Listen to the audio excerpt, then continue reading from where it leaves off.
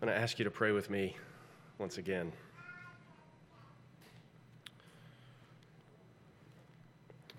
Father, we are in deep need of your help now as we seek to understand our times and know what your people should do. Lord, we pray that you would give us grace. We pray that you'd help us to think clearly.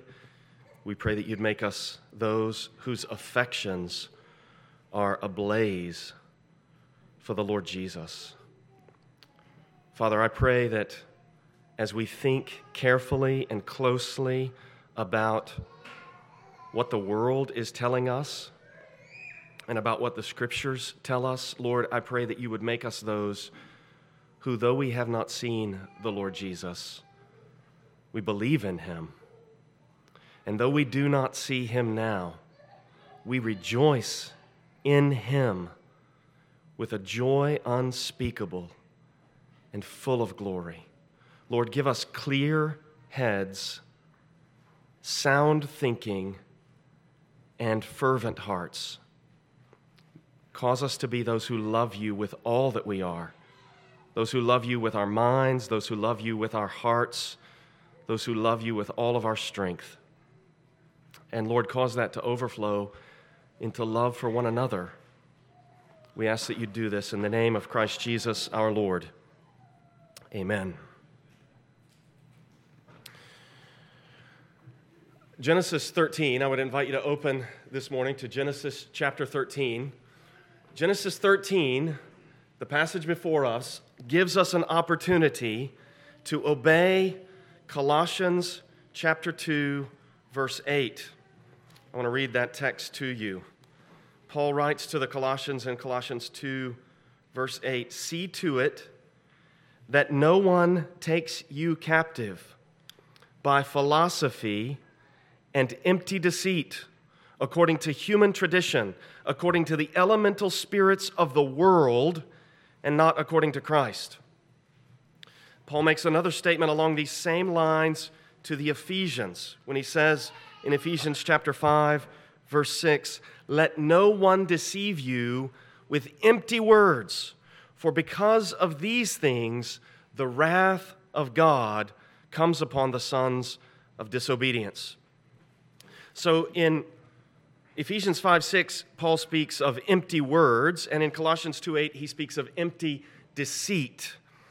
And what I want to do is address this morning from Genesis 13 the way that a philosophical outlook has pervaded our culture and resulted in us feeling certain ways.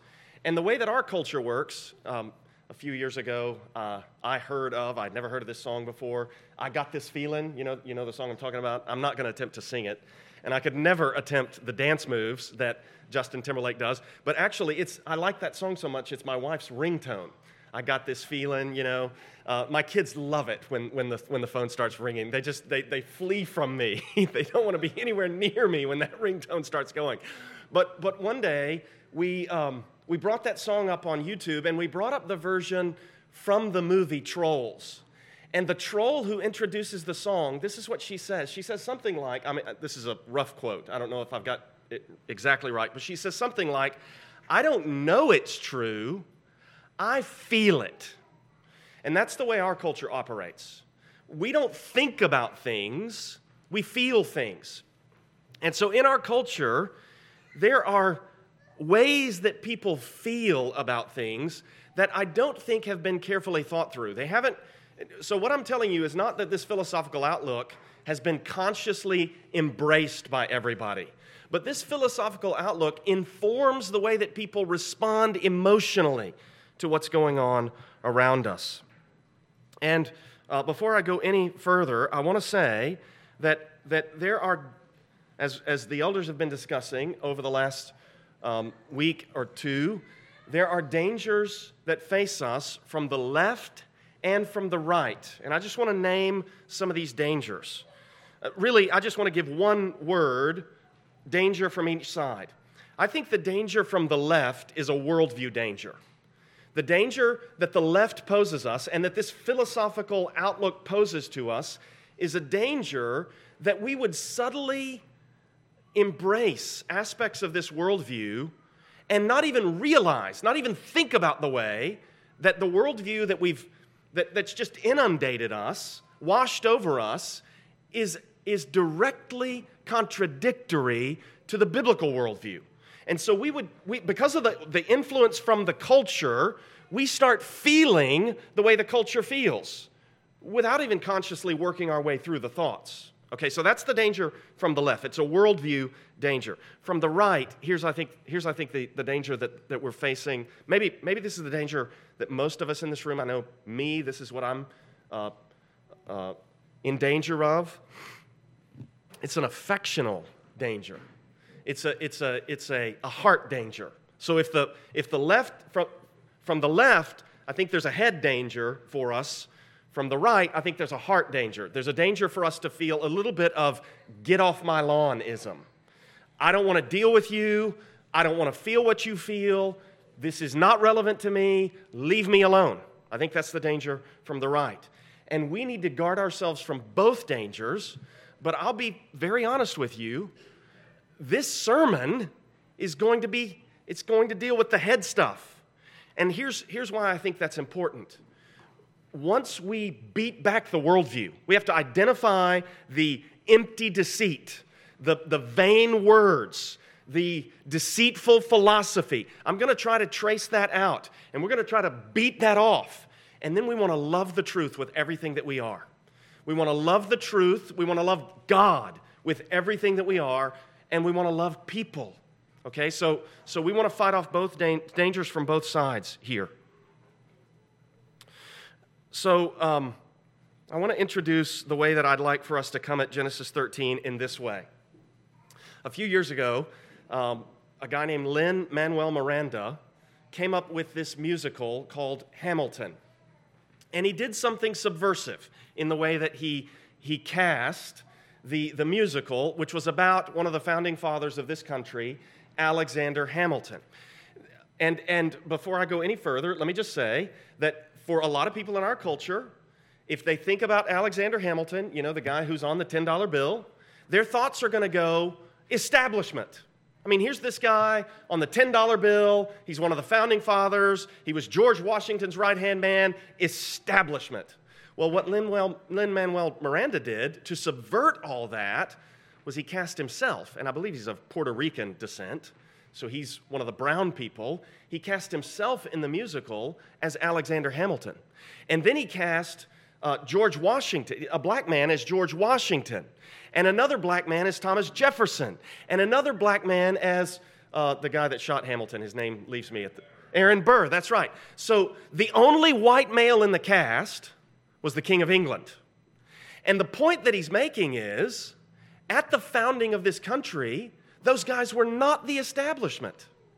And it's almost as, there were people who responded to this musical saying things like, for the first time in my life, I felt patriotic. Why are they saying that? They're saying that because there's a feeling in our culture that says, if you're white and you're male and you're powerful and influential, you're part of the problem. Now, where does that come from? Now, why do I talk about that? I talk about that because I want you to look with me at Genesis 13, and let's read verses 2 and 5. Actually, we'll just read verse 2. Look at Genesis 13, verse 2. Now, Abram was very rich. You believe the Bible says that? The Bible says that. Did you notice that? Abram was very rich in livestock, in silver, and in gold. And if there's anybody in the Bible who's establishment, it's Abram, right? I mean, this is the guy that everybody else from this point forward in the Bible, they're the children of Abraham. So our culture, I think if we can step away from the fact that Abram's a Middle Eastern male, right? Our culture, I think, if we apply the feelings, the dispositions of our culture toward Abram, we start thinking, he's an oppressor. He allowed his wife to be sold into slavery in Genesis 12. And where did all that wealth come from? Well, from the way that he abused his wife by selling her into slavery. Not really selling her into slavery, but using her to protect himself, and then he got rich off that. And our culture, I think, would immediately dispose us not to like Abram, if we looked at him with the lens that is so often applied in our culture. Where is this coming from? I submit to you that this comes from, ultimately, if we trace it all the way back into its philosophical roots, it comes from Marxism. Karl Marx decided that capitalism was the devil, and he wanted to overthrow capitalism. And then he began to prophesy of what would happen. He prophesied that eventually the proletariat, the working class, would rise up and overthrow what he called the bourgeoisie. And the bourgeoisie, they were people who, contrary to Marx's assumptions, they were people who had worked hard. They were people who had stable families. They were often people of faith, believing Christian people. And Marx saw all of that as needing to be overthrown. The family needed to go, the faith needed to go, and their ownership of private property needed to go. Now, in the midst of all this, there were cases where some of these people were abusive to their workers. You might even say there was a lot of abuse, a lot of bad working conditions. But Marx's prescription, I don't think, is the answer ultimately to this. Well, as the years go by, the Marxists who are committed to this approach to life, they begin to realize that there's something standing in their way that's keeping the revolution that they're hoping for from happening. And eventually what they land on is it's Christianity and the culture that it has produced throughout the Western world. And so there's a really good article on this in the journal Themelios, which you can Google and find if you'd like. It's called Cultural Marxism, and then there's a subtitle. It's by this guy, Robert S. Smith. And this is what he says. He says that the Marxists realized, quote, unless and until Western culture is de-Christianized, Western society will never be decapitalized. And then they began to realize that what was keeping Western culture from being de-Christianized were relationships of family, churches, Christian schools, all these non-political institutions. And then what the Marxists began to do is realize that they needed to subvert ideologically all of that. And this fellow named Gramsci, Antonio Gramsci, this is what this guy Robert Smith says about this guy Gramsci. He says, Gramsci means to replace Western culture by subverting it, by doing what it takes to compel it to redefine itself, rather than picking fights with it. So what he's arguing, what he's trying to accomplish is, we want the culture to redefine itself. We want the culture to go to war against itself.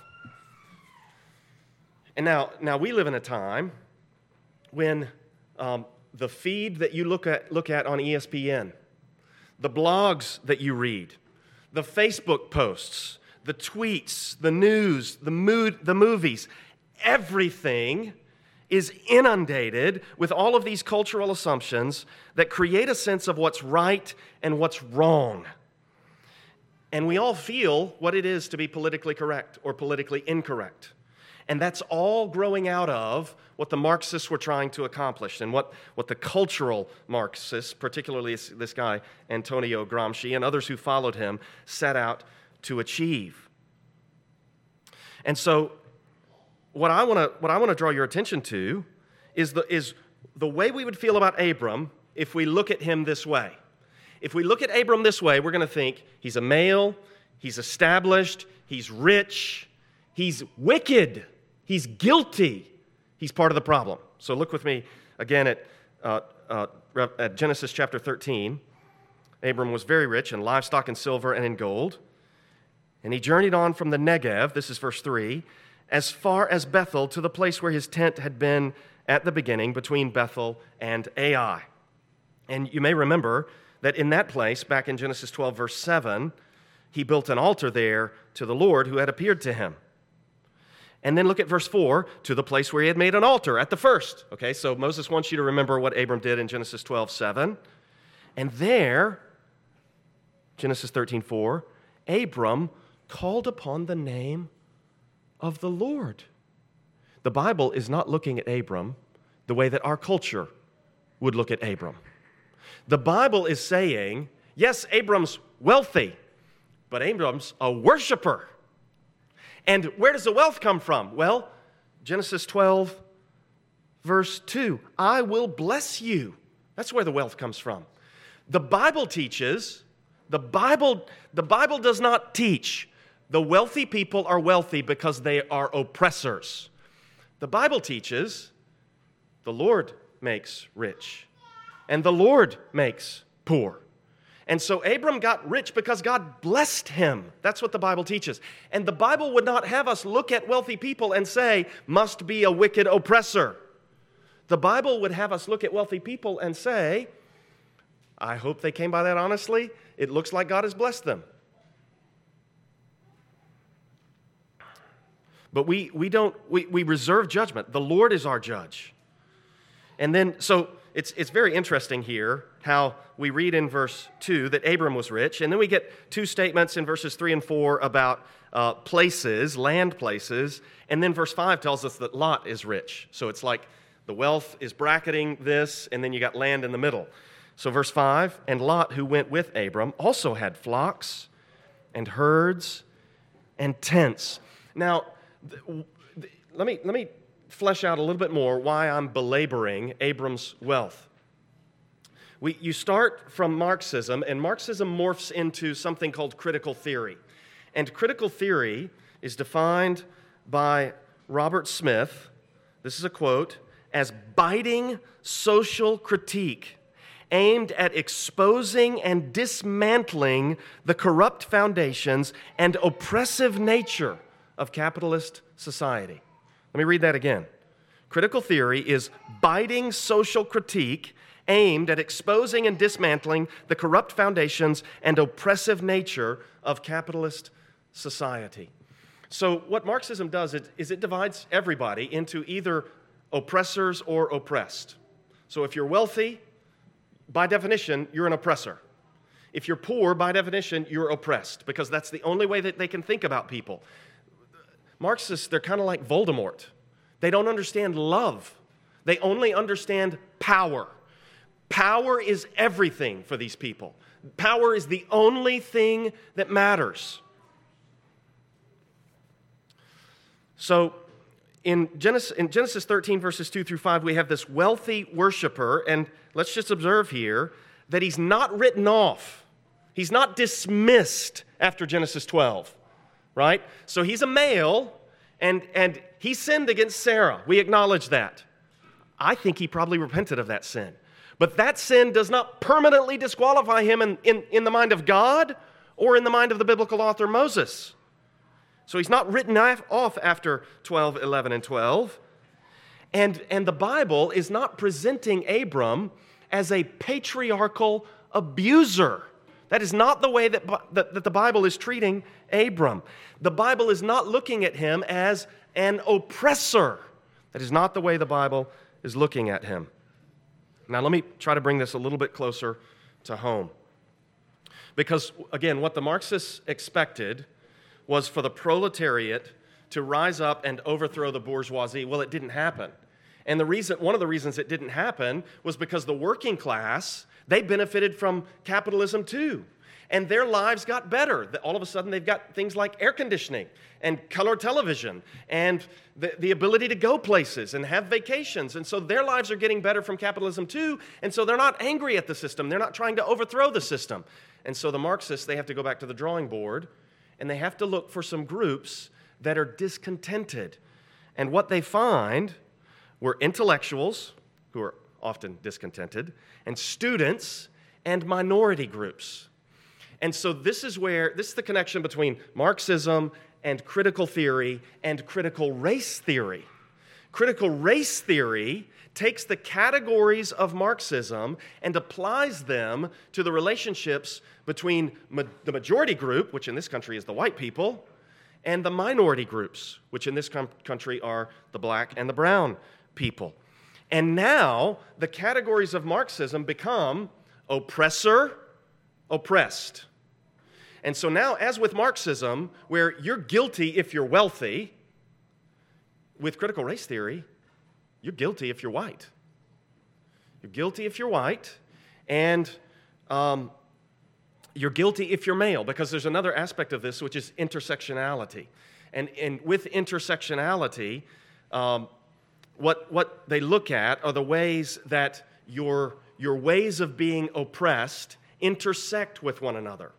So if you are a white, educated male, you're going to have a lot more power to oppress than if you are a black female who's poor, and then they throw in your sexual identity. So if you're lesbian, you're going to be oppressed by the wider culture. And all of that, for them, needs to be overthrown. So look with me now at the problem that we encounter in Genesis 13. So again, Abram is not being looked at in the Bible the way that our culture would look at him, because in our culture, economics and gender and race all go together to form oppressors. And what I want to suggest to you is that the Bible is not looking at people that way. And I want to further suggest that the world doesn't actually work that way. That being a male doesn't make Abram an oppressor. That being part of the established doesn't make Abram an oppressor. That's not the way the world works. And I want to encourage you to look at your own life and consider whether that's the way it's worked in your life. And I think you'll find that as with the Bible, so with your life. The world doesn't work the way the Marxists and the critical race theorists say that it works. So we got a problem here in Genesis 13, verses 6 through 9. Look at verse 6. Abram and Lot are so wealthy, verse 6, that the land could not support both of them. They've got so much stuff. They got so many flocks, so many herds, that there's not enough pasturage for everything. So the problem is not Abram has power. The problem is the land is not sufficient for both Abram and Lot. The land could not support both of them dwelling together, for their possessions were so great that they could not dwell together. And then look at verse 7. There was strife between the herdsmen of Abram's livestock and the herdsmen of Lot's livestock. At that time, the Canaanites and the Perizzites were dwelling in the land. And again, this is a barrier to the promise. The promise is, I'm going to give you that land. Well, the Canaanites and the Perizzites are there. And now there's this strife between Abram and Lot's livestock. Let's pause. What does our culture expect? Well, if we look at this from the lens of our culture, we're expecting Abram to start playing the oppressor. We're going to think Abram's about to execute a power play on Lot, because Abram is clearly the one with the upper hand, so that's what we expect him to do. Look at verse 8. Abram said to Lot, "Let there be no strife between you and me, and between your herdsmen and my herdsmen, for we are kinsmen." Literally, we're brothers. We're brothers. Let's not fight. Verse 9, "Is not the whole land before you? Separate yourself from me. If you take the left hand, then I will go to the right, or if you take the right hand, then I will go to the left." This is no power play, is it? Abram acts out of love. Abram says, Lot, survey the land, and you take the part that you like best. It's like Abram is saying, Lot, I'm going to give you first dibs on the best land. Have at it. And let's spread out so that everybody's flocks and herds can be dealt with. No power play, no oppression. The Bible does not look at things the way that our cultural narrative looks at things.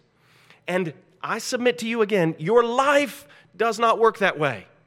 I suspect that if you go back through your life, you might find some bad actors. You go back through your history, you might find some people that were mean, some people that were nasty, some people that took advantage. Yes, people are sinners. And if we survey our own hearts and our lives from a biblical perspective, I think we'll find that actually the sins are a lot more vicious than what Marxism would say they are. We're worse than Marxism says we are. But we'll also find that the world doesn't work the way that the Marxists say that the world works. And the world doesn't work the way that the critical race theorists say that the world works. So what I'm telling you is the philosophy, the ideology is false. It breaks down on reality. Well, how has Marxism responded to this? They've responded by saying, this is what one of these, literary theorist that I actually read as an English major at the University of Arkansas. We read this critical theory, and we read this guy named Georg Lukács. I remember the name, I remember reading him, and this is what Lukács says. He quotes this philosopher who says, if theory conflicts with the facts, so much the worse for the facts. Do you hear what he's saying? He's saying, if you present me with evidence that overturns my theory, I'm not interested in your evidence. That's what he's saying. And this is the way that Marxism and critical theory and critical race theory respond to truth. They say, well, there's my truth and there's your truth. And what that results in is ultimately there is no truth. So, for Marxists, to be wealthy is to be guilty. For critical race theory, to be white is to be guilty. For intersectionality, to be male is to be guilty, to be an oppressor. That's not how the Bible defines sin. And let me observe for you that the upshot of this is that these theories, our culture's approaches to the world, they make you guilty for sins that you didn't commit. But then things that the Bible says are sinful, they say, oh, well, you don't have to worry about those things. Sexual promiscuity, disregard of truth, love for neighbor. Well, as long as your neighbor is one of these people that everybody's happy to heap scorn upon or denounce, you don't have to love them. That's not the way the Bible comes at the world. And also, with these theories, you're guilty if you're white, male, and privileged. That's another big word, privilege. If you have privilege, you're guilty. And there's only one way for you to be forgiven, but I'm just going to insert in parentheses here, you really won't be forgiven. You can't be, because you're still white. You can't be forgiven. You're guilty. But the only way for you to be forgiven is for you to become an ally. And to be an ally means you've joined the cause, and you're ready to affirm without evaluation, without contemplation, without analysis, without discussion, whatever the oppressed group says. That's the only way to be forgiven. What this does is it redefines sin, it relativizes truth, it imputes guilt, and it removes your moral responsibility and your moral agency. That's what it does. Really, this is an alternative religion. It's an alternative religion that even people in our society who aren't consciously embracing all the tenets of this philosophy, they're operating on the values of this false gospel.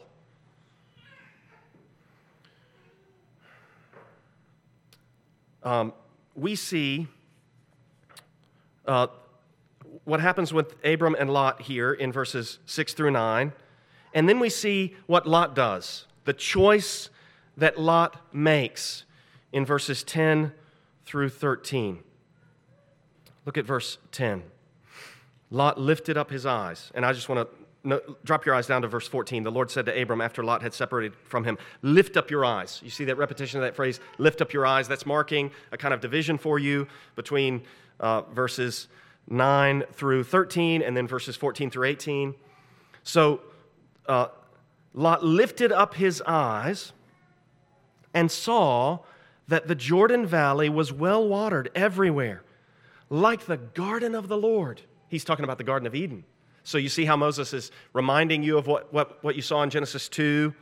And then he says, like the land of Egypt in the direction of Zoar. Now, we haven't read in the Bible about Egypt yet, but Moses is going to tell us about how the people went down to Egypt. So Moses is assuming information that you haven't encountered yet. And I submit to you, he does this all through the book of Genesis. Moses expects his audience to read and reread and revisit and meditate upon what he's telling them. And you see that even in the very next phrase. Look at the next phrase in parentheses there. This was before the Lord destroyed Sodom and Gomorrah. So Moses is assuming that you're aware of Genesis 19. And he's also allowing what happened in Genesis 19 now to color this narrative of the place that Lot chose. So there in verse 11, Lot chose for himself all the Jordan Valley, and Lot journeyed east. Thus they separated from each other.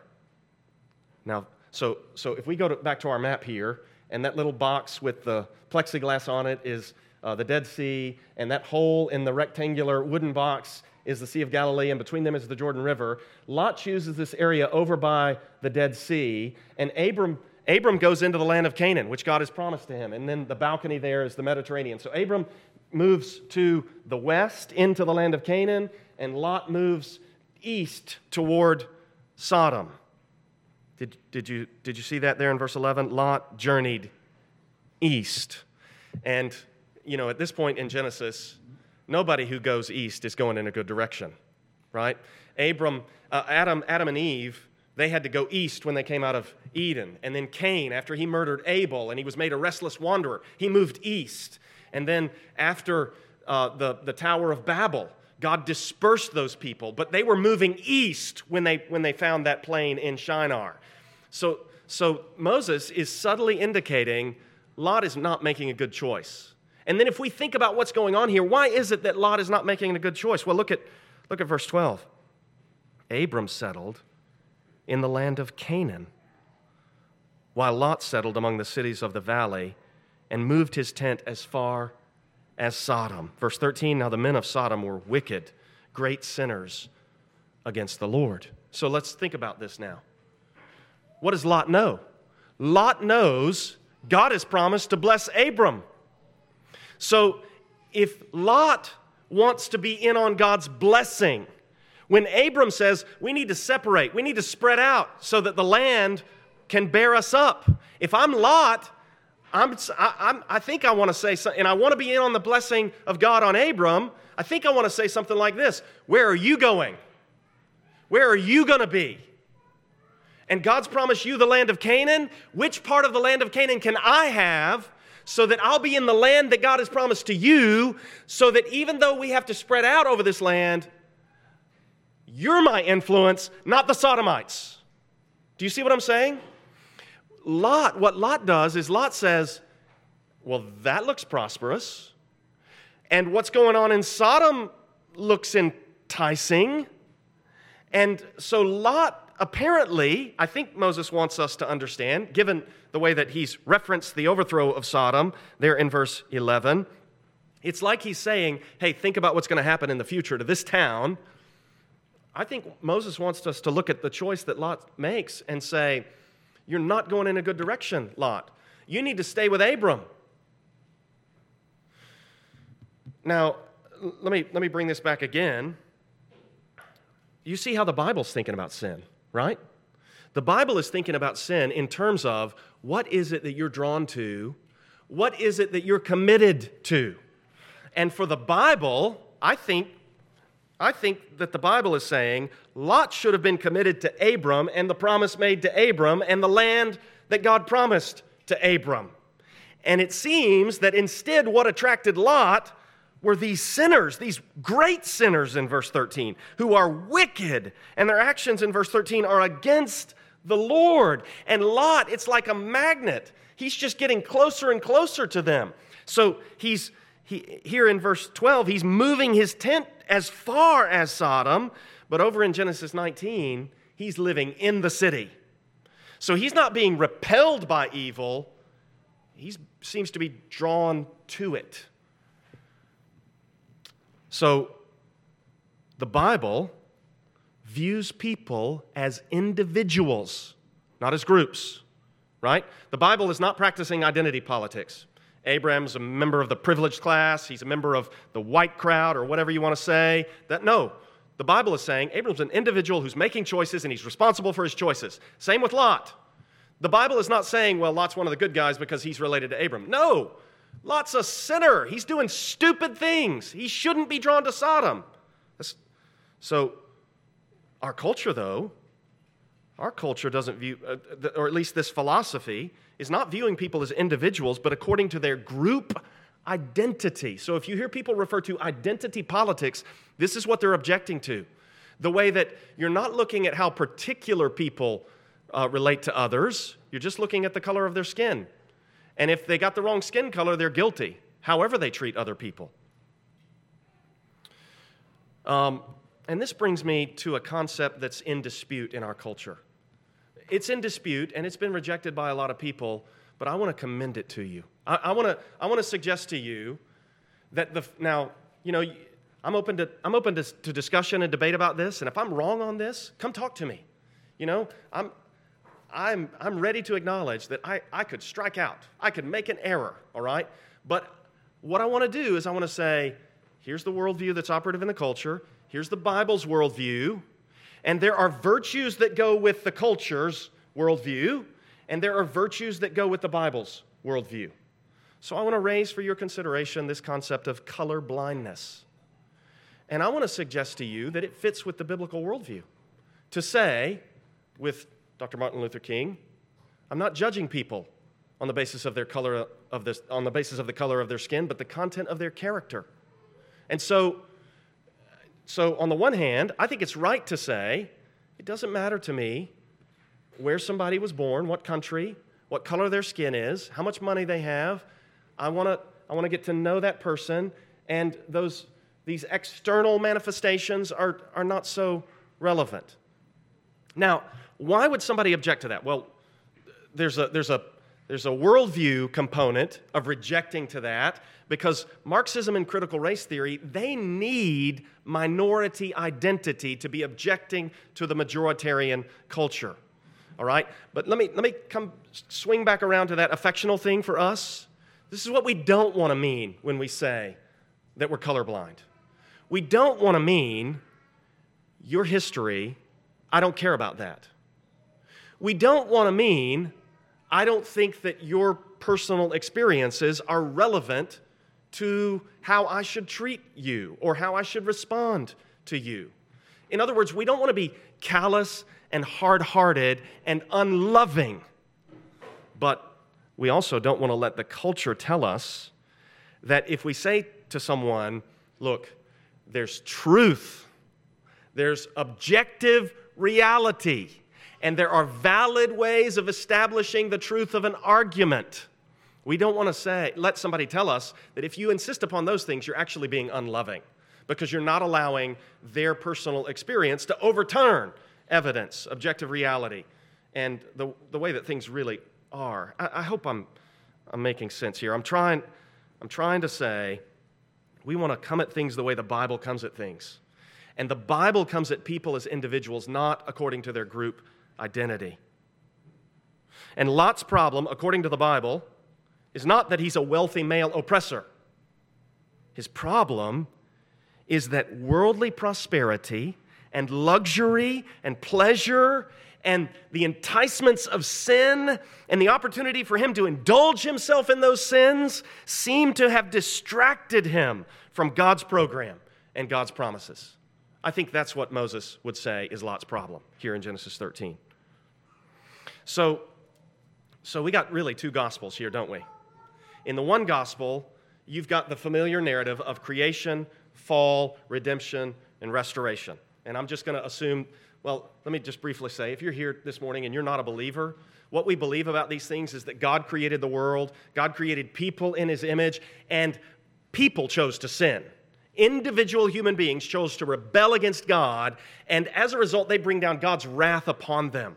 And that wrath is so serious, and God is so serious about His justice, that He sent His own Son, Jesus, to die on the cross to pay the penalty for sin, to uphold God's justice, and to absorb the full fury of God's indignation against human sin. And that makes it so that He can make a new heavens and new earth and show mercy even to people who are sinners.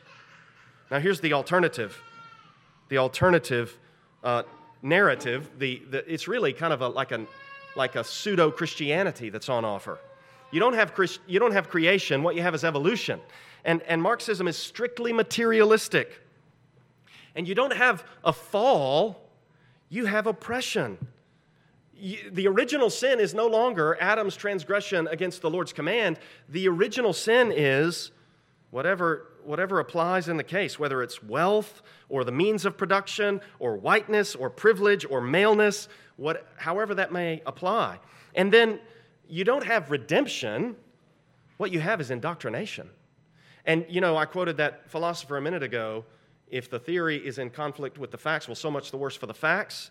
This is their attitude. I mean, they will say openly, this is Lukács again, quote, communist ethics makes it the highest duty to accept the necessity to act wickedly.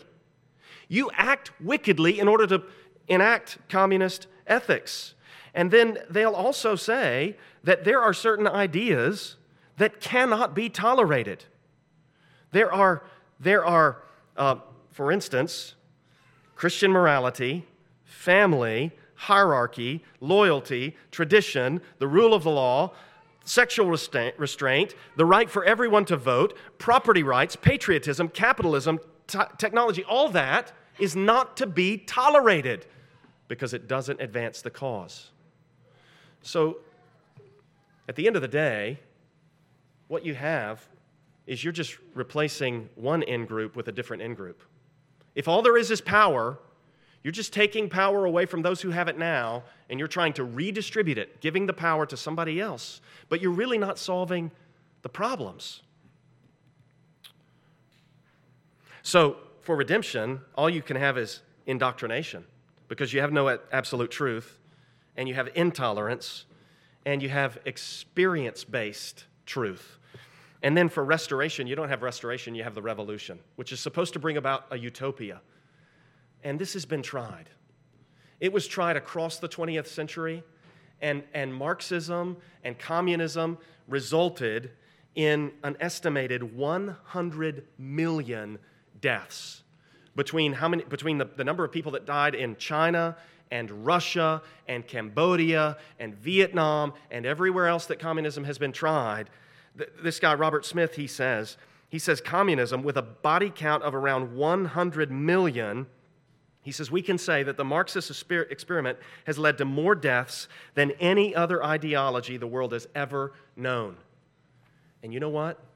Its offshoots, Marxism's offshoots, like critical theory and critical race theory, it's going to lead to more division and more disharmony than the world has ever known. Critical race theory is not, if you use that as an analytical tool, you know what you're going to get? You're going to get, well, I'm analyzing those people as oppressors.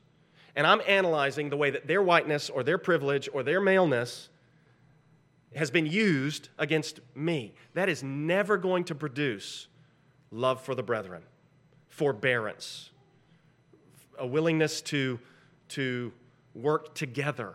It's never going to bring about Christian unity. Let's look at verses 14 through 18 where we see God's promise to Abraham. Look at verse 14. The Lord said to Abram after Lot had separated from him, lift up your eyes and look to the place where you are, northward and southward and eastward and westward. So he says, look at the land of Canaan. Verse 15, for all the land that you see, I will give to you and to your seed, your offspring, forever. And then he starts again with offspring, verse 16. I will make your offspring as the dust of the earth, so that if one can count the dust of the earth, your offspring also can be counted. And then he moves back to land in verse 17. Arise, walk through the length and breadth of the land, for I will give it to you. And then he moves back to descriptions of the land in verse 18. So Abram moved his tent and came and settled by the oaks of Mamre, which are at Hebron, and there he built an altar to the Lord. So the passage, it's like description, place names in the land, verse 14, place names in the land in verse 18. And then I'm going to give you the land in verse 15, and I'm going to give you the land in verse 17.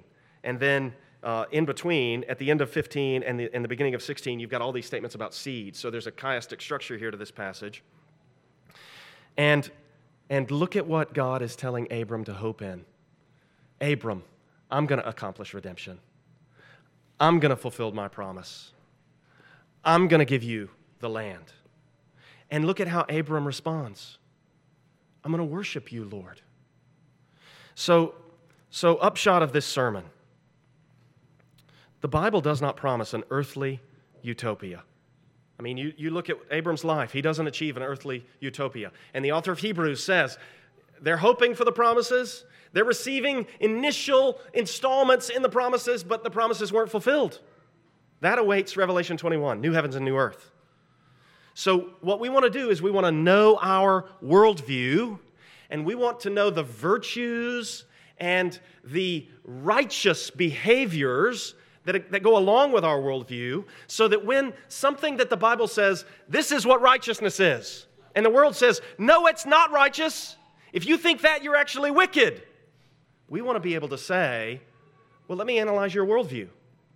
Let me figure out why it is that you would say that this thing that the Bible commands me to do, which would be righteous, is actually wicked. And then we want to have the intellectual wherewithal to say, your worldview premise is wrong. The world actually doesn't work the way that you say the world works.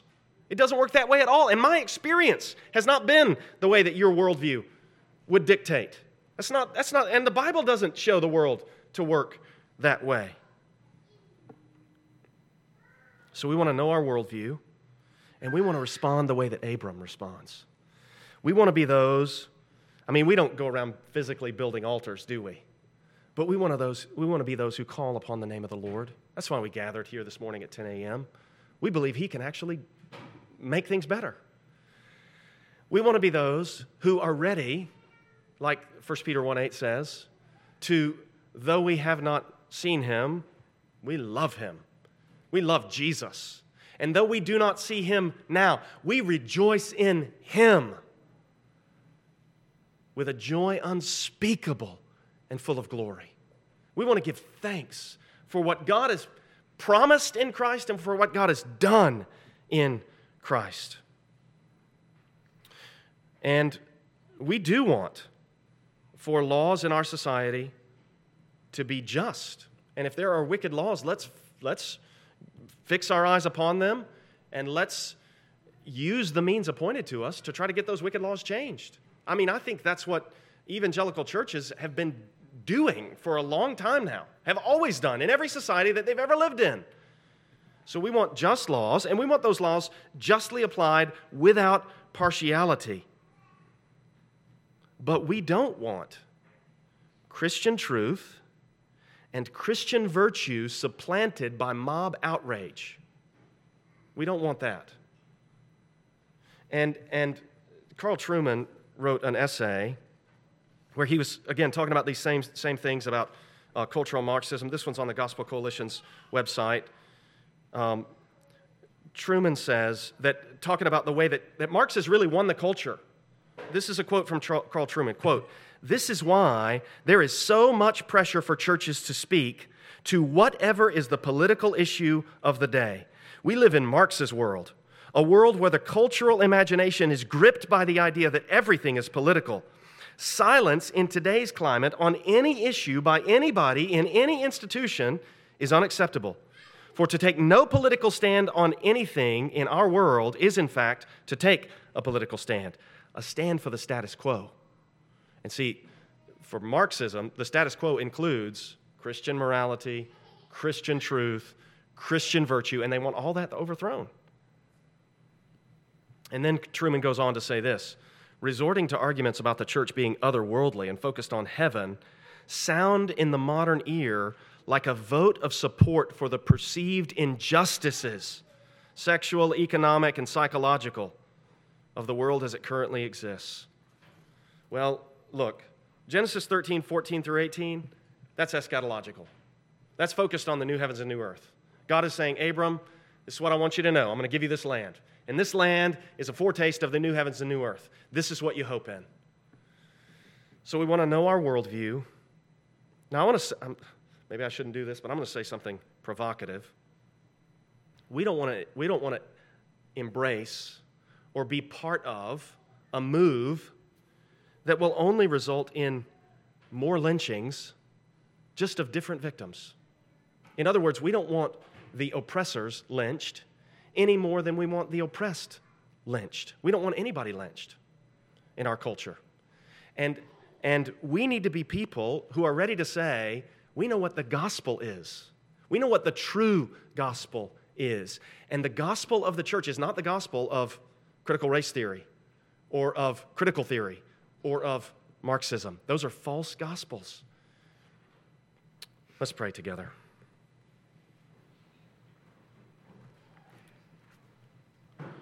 Father, we love you. And Lord, we know that apart from Christ, we can do nothing.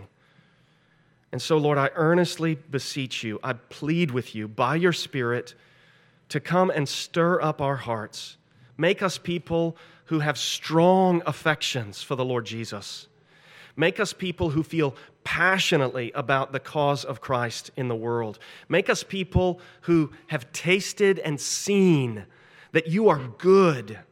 And then, Lord, cause that strength of affection to make us careful thinkers, people who are useful in our generation because we think carefully about the claims that are being made and the ways that our contemporaries are feeling about things. So, Lord, guard us from the dangers from the left and the right. Guard us from a hard-hearted meanness, and guard us from an inadvertent acceptance of a foreign worldview. Lord, make us people of the gospel. Cause us to love you and love one another. Make us sensitive where we need to be sensitive, humble where we need to be humble, strong where we need to be strong, resistant where we need to be resistant. Make us people of the truth. Make us those of whom it's evident that we've been with Jesus. Lord, cause us to be those who drink of the living water, who eat the bread of life, who have known what it is to be forgiven and are so grateful to you for it, and so eager for other people to experience your mercy. Lord, we love you. We commit all these requests to you in Christ's name. Amen.